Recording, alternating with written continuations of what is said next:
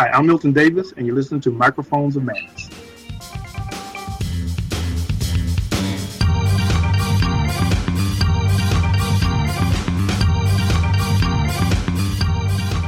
Hey, everybody. It's Microphones of Madness. I'm Rodney. Over there, Steve. Hey, what's your favorite baseball team? The Yankees, America's baseball team. Today we are talking, and this will probably generate controversy just between the two of us, about Ben Affleck's best movie. In keeping with the theme, we're actually talking about Paycheck. I won't argue that it's. I will argue that it's his best movie, but my opinion of Ben Affleck is really low. So. Right. This is a 2003 film. It stars Ben Affleck, Paul Giamatti, Aaron Eckhart, and Uma Thurman. It's directed by John Woo, which right there makes it the best Ben Affleck movie ever. See, that's the funny thing is I don't particularly like John Woo. Really? I've seen a number of his movies, and I really have not enjoyed any of the ones I've seen. Really? Yes. I mean, as far as American films, I mean, he did, like, I think it was Face Off, Mission Impossible 2. Couldn't stand it. Wind Talkers. Broken Arrow. Hard Target. Paycheck. Yeah. I didn't like any of those movies. Hard Target is arguably Van Damme's best film. Okay, once again, you're not really selling this to me because when you say things like Ben Affleck's best film or Van Damme's best film, you really have a low bar, in my opinion. Well, yeah, it's because you hate those guys. Yeah, exactly. Okay, in that case, Paycheck is Paul Giamatti's best film. That is completely untrue. So, for those of you unfamiliar, for those of you unfamiliar with this movie, it's a 2003 film directed by John Woo. It is based on a 1953 short story by Philip K. Dick. There's our tie-in. We did Scanner Darkly last week. Keanu Reeves' best film. Yeah. Once again, setting the bar really low, but that was actually a good film. Yes. Steve, other people that made that film. Steve hated this film. I'll tell you right now, this is one of my favorite films. I love the premise, even though it doesn't, is not a very faithful adaptation of the story. It's still one of my favorite films. But yeah, this is one of Steve's not favorite films. It's not even one of my favorite Philip K. Dick stories, to be honest with you. Really? No. I mean, it's an all right story, but my complaints would be more appropriate after we give a short synopsis. Go for it.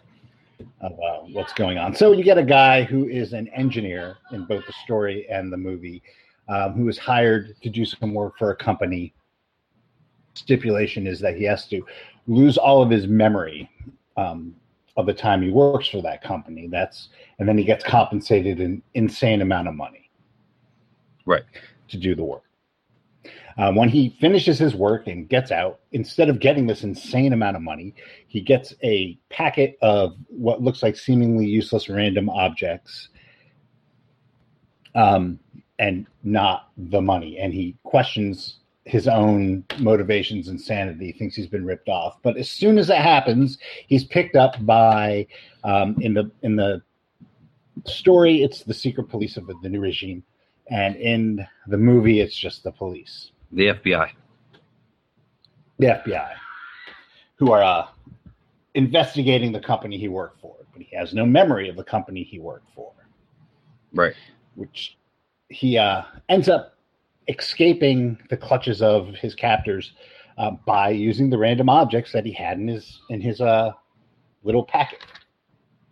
So the movie is spent him using these objects to gain various bits of information, to escape various situations, or to get into various situations. And it's all a big mystery until you realize, or he realizes, that what he was working on was a time machine. Mm-hmm. Something that a time viewer in the movie. In the book, it's a time scoop. Right. So it basically lets you look into the future, and then in the story, he was able to grab objects mm-hmm. to help him along the way. Right. And in the book, you got to assume that he can do that as well, but they never explain in this movie how he actually gets these objects. Right. It's very clear in the short story. As a matter of fact, at the end, a big claw comes out and grabs something and pulls it back in. It's a big whoa at the end of the story. Mm-hmm. And in this one, it's kind of like, well, he just has these objects. Right. He pieces it together and. Right. So in the film, he's right. In the story, I don't know if he's a reverse engineer in the story. I don't remember. No. Well, he's just an engineer. Okay. A mechanic, actually. Right. In the film, he's Ben Affleck's character, the primary character of the story, is a reverse engineer, meaning he takes a piece of technology, pulls it apart, and both figures out how it works and makes it improves. Right. He steals technology professionally. Right. in the movie. Right. Which is pretty cool as a movie protagonist goes. Yeah, I guess, but I figured that the memory wipes that in the movie are to prevent him from getting sued. Either sued or being able, because what he's doing technically is illegal. Well, it's totally illegal. He is a patent violator, a habitual patent violator. Mm-hmm. A mercenary habitual patent violator who does this on behalf of other companies. Yes. He just gets paid for it. This ludicrous amount of money. He's not a quote unquote good guy. No, he's not. He's definitely not a good guy. He's following in that grand tradition of unsympathetic characters.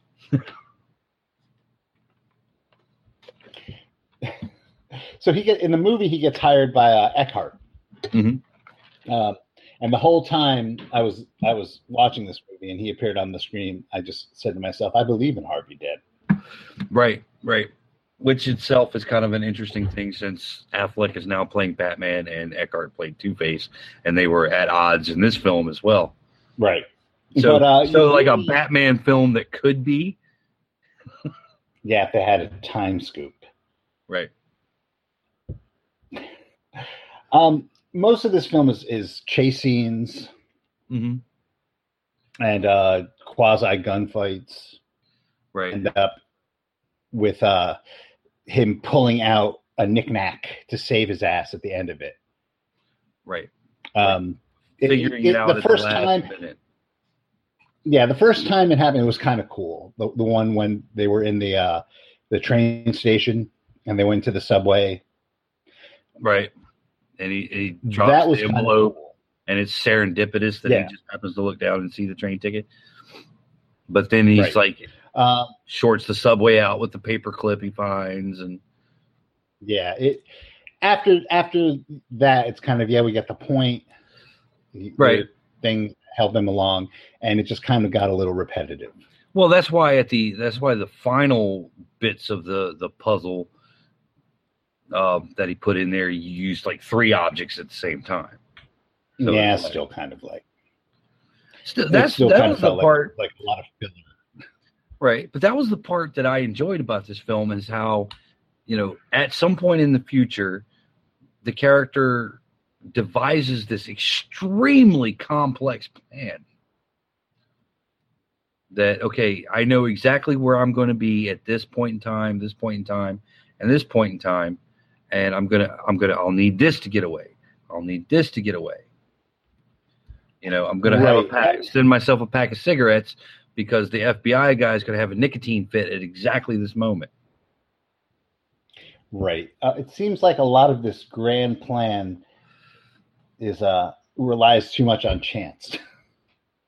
A lot of it does happen, and it doesn't make as much sense in this movie as it does in the story. Because in the story, he actually grabs stuff that he needs physically from the world, so he knows what the events are going to be because they happen, and he sees them happening. So he grabs the fidget spinner, right? And it's the fidget spinner that's being used, in the present of the story, and it's kind of cool. It's kind of, if you think about it for more than a minute, it's really lame as a time travel premise, just paradox wise. Well, yeah, because he watches one version of events unfold, concocts the plan, and that creates the paradox because then he survives that situation because he's created the plan. Right. His past self his future self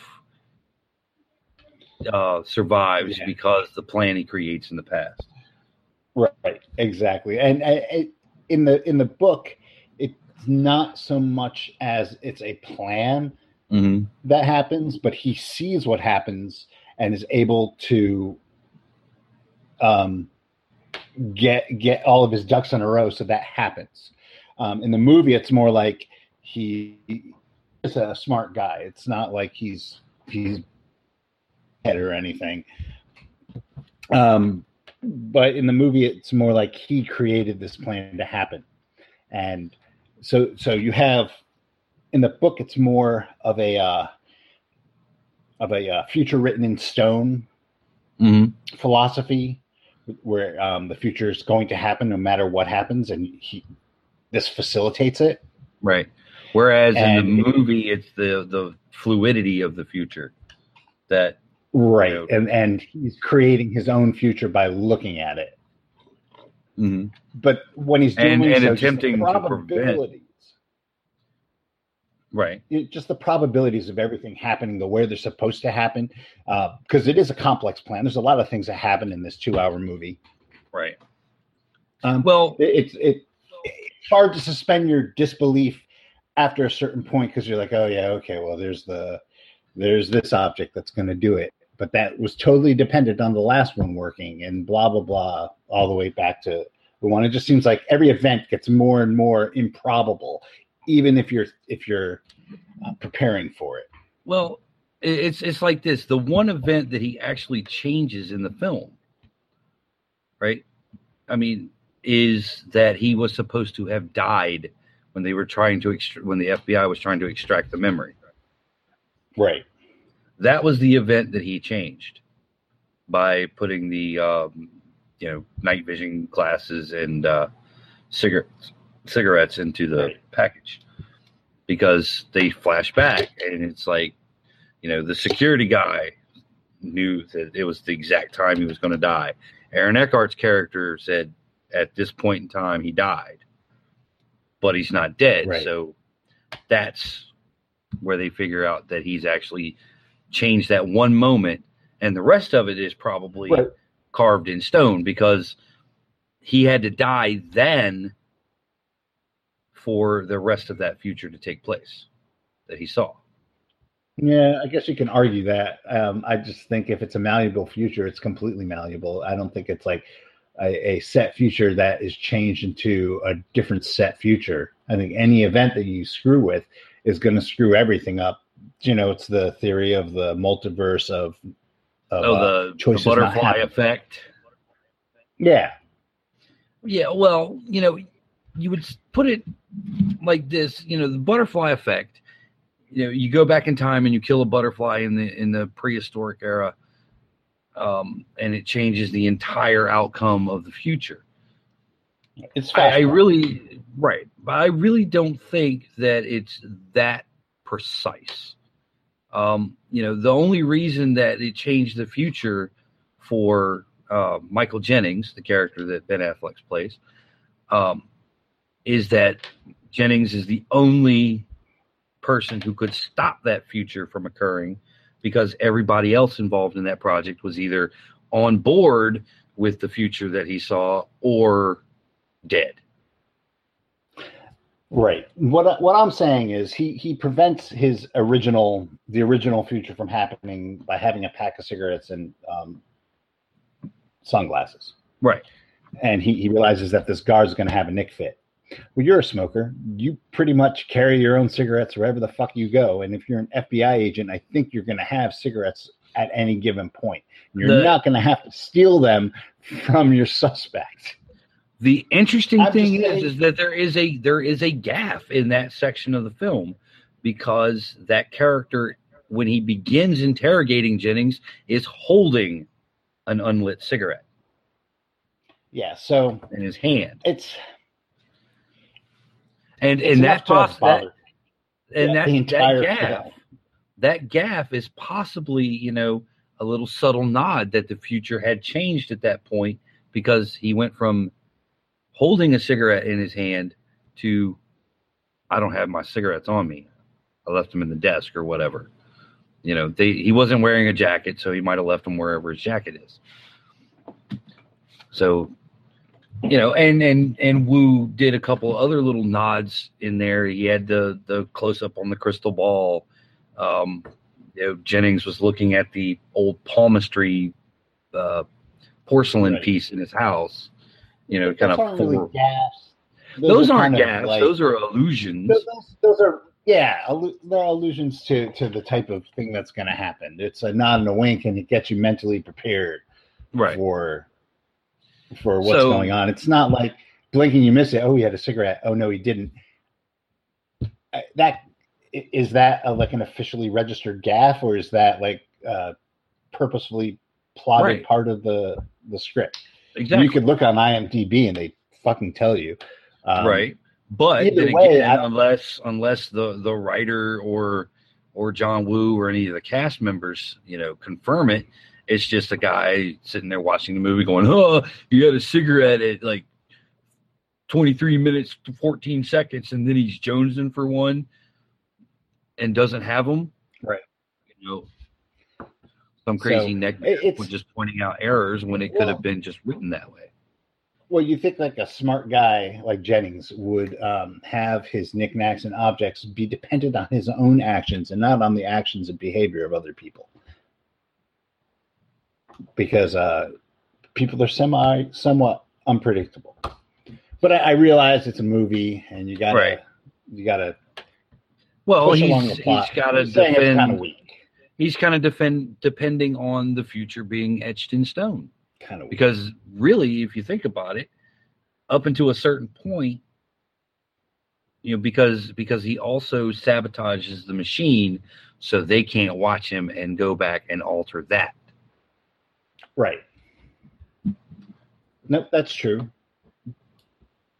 But it's time travel. I'm not as big of a fan of time travel stories as you are. I think it takes a lot of mental gymnastics to be able to believe them, especially when time paradox is involved. But once again, it's not hard sci-fi. It's this is the premise, and if you don't think too long about it, it's cool. But if you start to think about it, it breaks down. That's a weakness in both the movie and the story, I think. Mm-hmm. Of course, it was written in 1952. 53, I believe, was when it was published. No, yeah, 1952, 1953. So I don't think hadn't been the rich tradition of time travel stories that we have these days. 3/4 of which are probably written by Philip K. Dick anyway. Right. So yeah, this was in the days where time travel was. I think one of the biggest time travel stories was still Wells's The Time Machine. Right. And there were other little writers did time travel stories, but it wasn't a huge time travel was not. I don't think it was as big a thing then as it is now. 50 Right. years after 50 years of Doctor Who, 3 Back to the Future movies, Bill and Ted, that sort of thing. Right. Legends of Tomorrow, Flashpoint. So we'll set aside the premise, because the actual premise of it is reading an introduction to the story by Dick. He thought it'd be kind of cool to have these like useless objects help somebody out in getting something accomplished, like something life and death accomplished. Mm-hmm. That I thought was a cool premise. The mechanics of it are a little clunky to me. Right. But I still think that premise was well worked in both. I mean, yeah, if you overthink it, it's clunky, but still it's an interesting premise because it's not, a physical person traveling back in time, like say Looper or something like that and affecting their own past. No, it's cooler. It's a little bit more sophisticated than that, I think, as a premise. And, maybe a later day Philip K. Dick could have handled it better than the earlier Philip K. Dick that actually wrote it. Right. Because he's definitely, his prose definitely got more sophisticated as time went on. Mm-hmm. I think that the interesting things about the story are how Philip K. Dick predicted the political situation of today. Well, I think we mentioned that a couple of times in the Scanner Darkly discussion. So, is that with facial recognition and all that stuff? Well, in the story, when he wakes up, he's told that the government fell and there's a new government and they're basically fascist. Right. So they're secret police. They're all over the place, and individuals have absolutely no rights, and corporations have rights. Mm-hmm. And the premise is he wants to. He does all this to get himself back into the corporation he was working for because that's the only protection he would have. Right. Right. So in that respect, the Jennings character is really kind of looking after his own interests in protecting himself. And in the film, they make him out as having a more altruistic goal. Well, yeah, but also, war and destruction, right? And blames himself, right? Because he's the one who built the machine to begin with, right? Because he took a technology and then he improved upon it, right? But I mean, if you look at the way things are going today, we do have a government that's becoming more and more totalitarian. Yes. And we do have a situation where we have corporate citizenship almost. Mm-hmm. And in 1953, who would have thunk it? Right. Right. That was dystopia in 1953. Yeah, now it's reality. now it's reality. We're not quite at the extreme that Dick has it in his story. Mm-hmm. But, I could definitely see it going there where corporations will be the last bastion, I guess, citizenship. But the one thing he did get wrong is he has the corporations and the government opposing each other. Mm-hmm. Where in the reality of it is they're in bed with each other. Right. And it's so I don't know which is a worse situation. Mm-hmm. I guess there's a little bit of hope in his original story because he can go to the corporation to shelter himself, and the corporation is preparing for a revolution. Mm-hmm. It's not quite like that here. No. And now, Not 2017. No. It would be interesting to see Dick's response to things if he were still alive. Yeah, I mean, the guy, he socially, the guy is, very, I won't say spot on, but he definitely knew which way the wind was blowing and was very good at observing that. Mm-hmm. And writing it down. Right. He just got some of the dates wrong. Yeah. Well, some of the dates and some of the dynamics. I guess he just didn't realize that, the government was for sale as badly as it was. And I don't think it was as much back then. No. No, his fascist government had to arise out of a revolution in and of itself, as opposed to evolving that way. Right. Which is how ours is going. Yeah. Non-violent revolution. Right. Well, and it's fueled by corporations. Mm-hmm. People who mistake corporate rights and think that corporations deserve to have the same rights as actual human beings. Mm-hmm. But that's neither here nor there. Right. Now, one of the great interesting things about the film is they did that whole 5 minutes into the future setting again. Yeah, you're a sucker for that, Ari. I love it because, well, one, it's cheap. It's like the guy pulls up in a cab, that's a Honda Element from 2003, and all they did was just kind of like tweak the engine noise a little bit to make it sound a little more futuristic. But everything else was like circa 2003, except for the technology to wipe your memory and things like that. So it's like familiar and futuristic at the same time.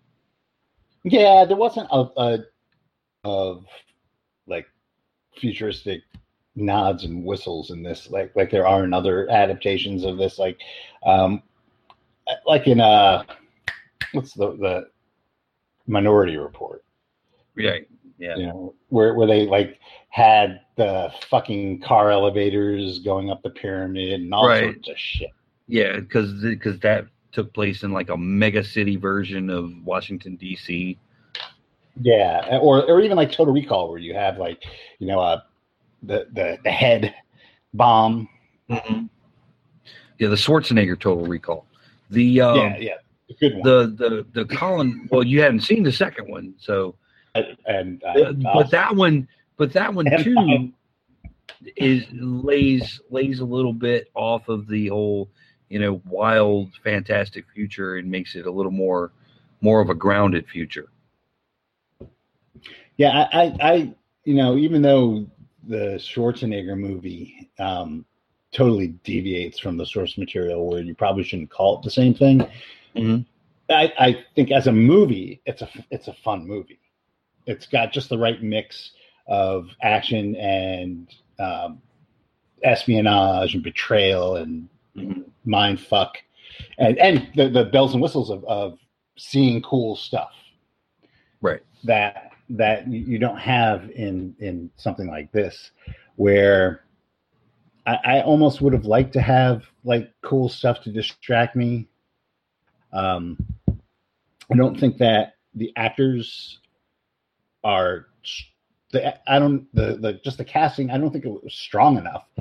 I don't like Ben Affleck. I don't think he can act very well, and I think the same about Uma Thurman. Yeah, Uma was a little flat. Yeah, and what's with Uma Thurman and plant themed characters? I don't know. Poison Ivy. You got this character, and then in Percy Jackson, she was Medusa in a nursery. Mm-hmm. Yeah. I don't know what's the deal with that is, because in Kill Bill, she has nothing to do with plants at all. No, which is I think, actually a film that I like with her in it. mm-hmm. She was good for that, because honestly, there wasn't a shit ton of acting in that. Right. And David Carradine wasn't a bad guy. Did a villain turn. Yeah. Well, as brief as it was, Right. Well, I mean, pretty good in that film. sometimes you keep those appearances of non-actors very brief, and they do very well. It was like Christopher Lee in Circle of Iron. Yeah, his role was really short, but he did a good job. So. But so the acting in this film was kind of, and watching Ben Affleck as a action hero is really grating, even though they tried to establish him as an action hero with the stick early on. They had to give him a. And I think that I think a lot of that stuff was, we don't want to make this guy who's an engineer a stone killer. So we have to give him some way to fight these guys that's not like all Chuck Norris roundhouse punches, but not also make him super lethal. He doesn't really use his training very much. I think in one scene he does that. He uses a staff toward the end. He uses a couple of little like tricks and things, throws and stuff like that. But most of the time, it's like he's trying to run away, and he just uses like momentum punches to knock people over. And just to understand, you want to have the focus be on the trinkets, right? Because that's the name of the game. Now, aside, my father really enjoys this film. Right. So, well, I agree with your father. It's one of my favorites. Now, I will say that sure, this would also would have been a good role for like Harrison Ford, but it had too much of a fugitive vibe anyway.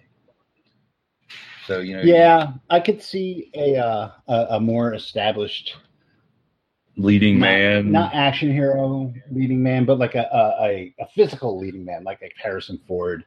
Right. Well, we also have to put into account that this was Ben Affleck's first action film. Before that he was doing like rom-coms and Kevin Smith movies and things like that. But this was also, right around the same time when his buddy Matt Damon did Bourne Identity. Yeah, let's see, now Matt Damon would have been a more believable character. Probably cost too much money. No, Matt Damon like was great in the first Bourne Identity. I'm saying that this would have been a better movie if Matt Damon was in it. Right. And I'll give you I'm not saying that Ben Affleck ruined the film. I'm just saying that there would have been better choices. Or possibly even an older Ben Affleck, with a few more serious roles under his belt. Possibly, or you could have gone full out and had like a Hong Kong action hero as Chow Yun Fat would have been excellent in this movie. Chow Yun Fat would have been Jackie Chan. Could have been not enough like stunt work for Jackie Chan, but it would have been cool. Yeah, I would have went with Chow Yun Fat, maybe Jet Li. Both of those guys were huge at that point in time. Mm-hmm. Yeah, that might have been an issue of money. Yeah. John Woo. It might have been an issue of John Woo going, I don't want to work with those fuckers. Well, it's also an issue of contracts, because I believe after Crouching Tiger, Chow Yun Fat ended up going back to Hong Kong, and and did like several other films. I believe after I think the One was the big Jet Li film. I think he ended up having to go back to Hong Kong to finish up some contracts or something. So maybe these actors just were under a contract and not available to work with Woo. No, that's definitely true. That's true. You could even have had like Denzel could have done it. Denzel could have done it. Was he was in a bunch of movies around that time that were doing really well, and it was that kind of role. I believe Man on Fire was around this time, which was. What about what's the one, the semi-horror one with the touching?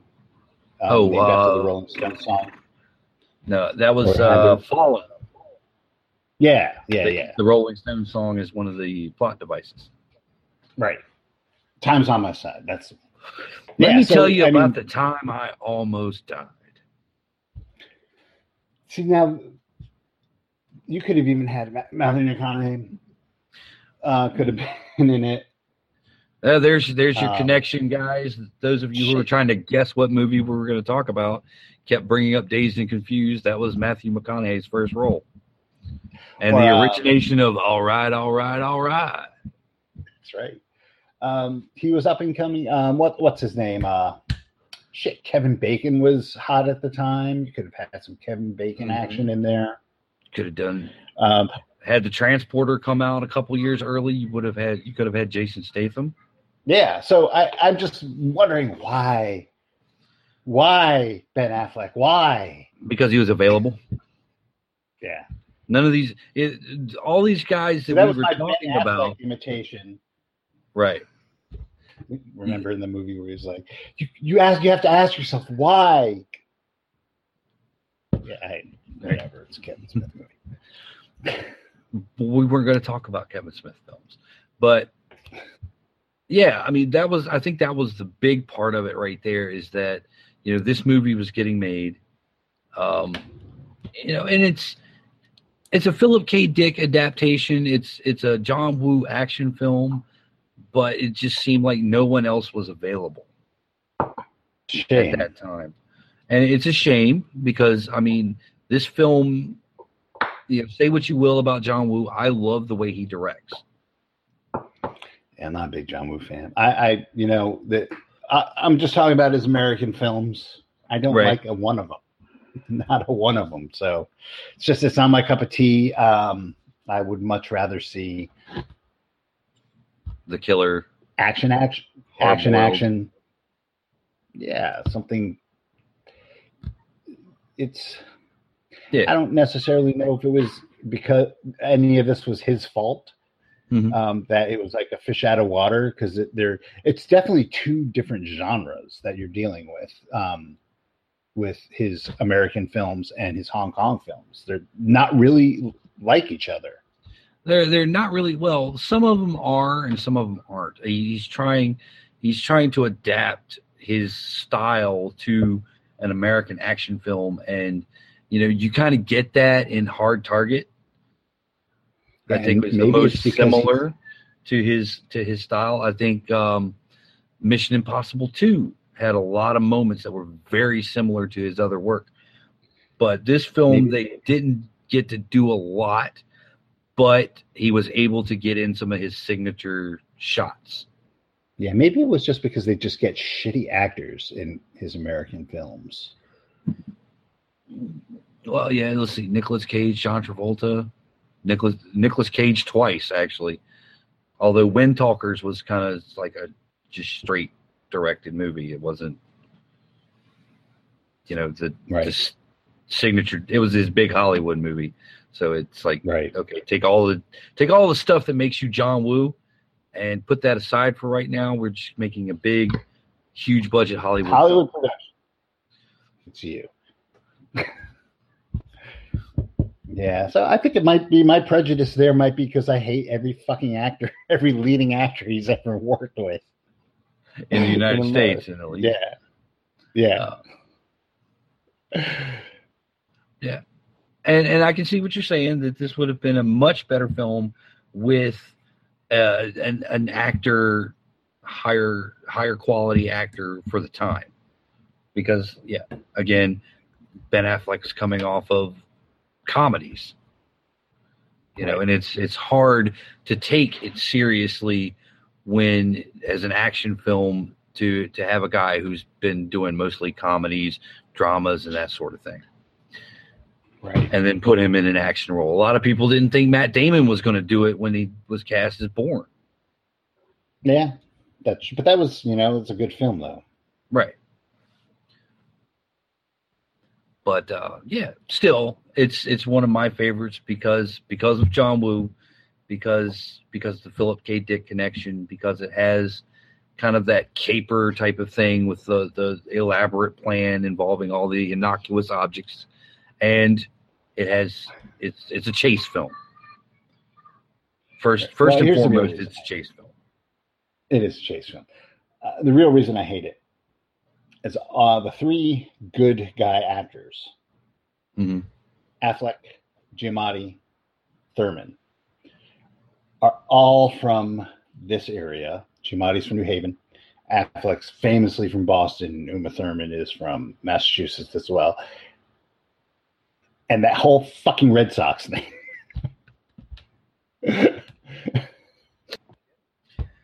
Yeah, should go to our Facebook page, argue the point whether or not Paycheck is a decent film or not. Yeah. Facebook.com/Microphones of Madness. Team Rodney, Team Steve. Team Rodney or Team Steve. Remember, Rodney loves it, Steve hates it. So there you go. Take my word for it or take Steve's word for it. You either must watch Paycheck or you can pass on Paycheck. But definitely read the story. Yeah. And until next time, say goodnight, Gracie.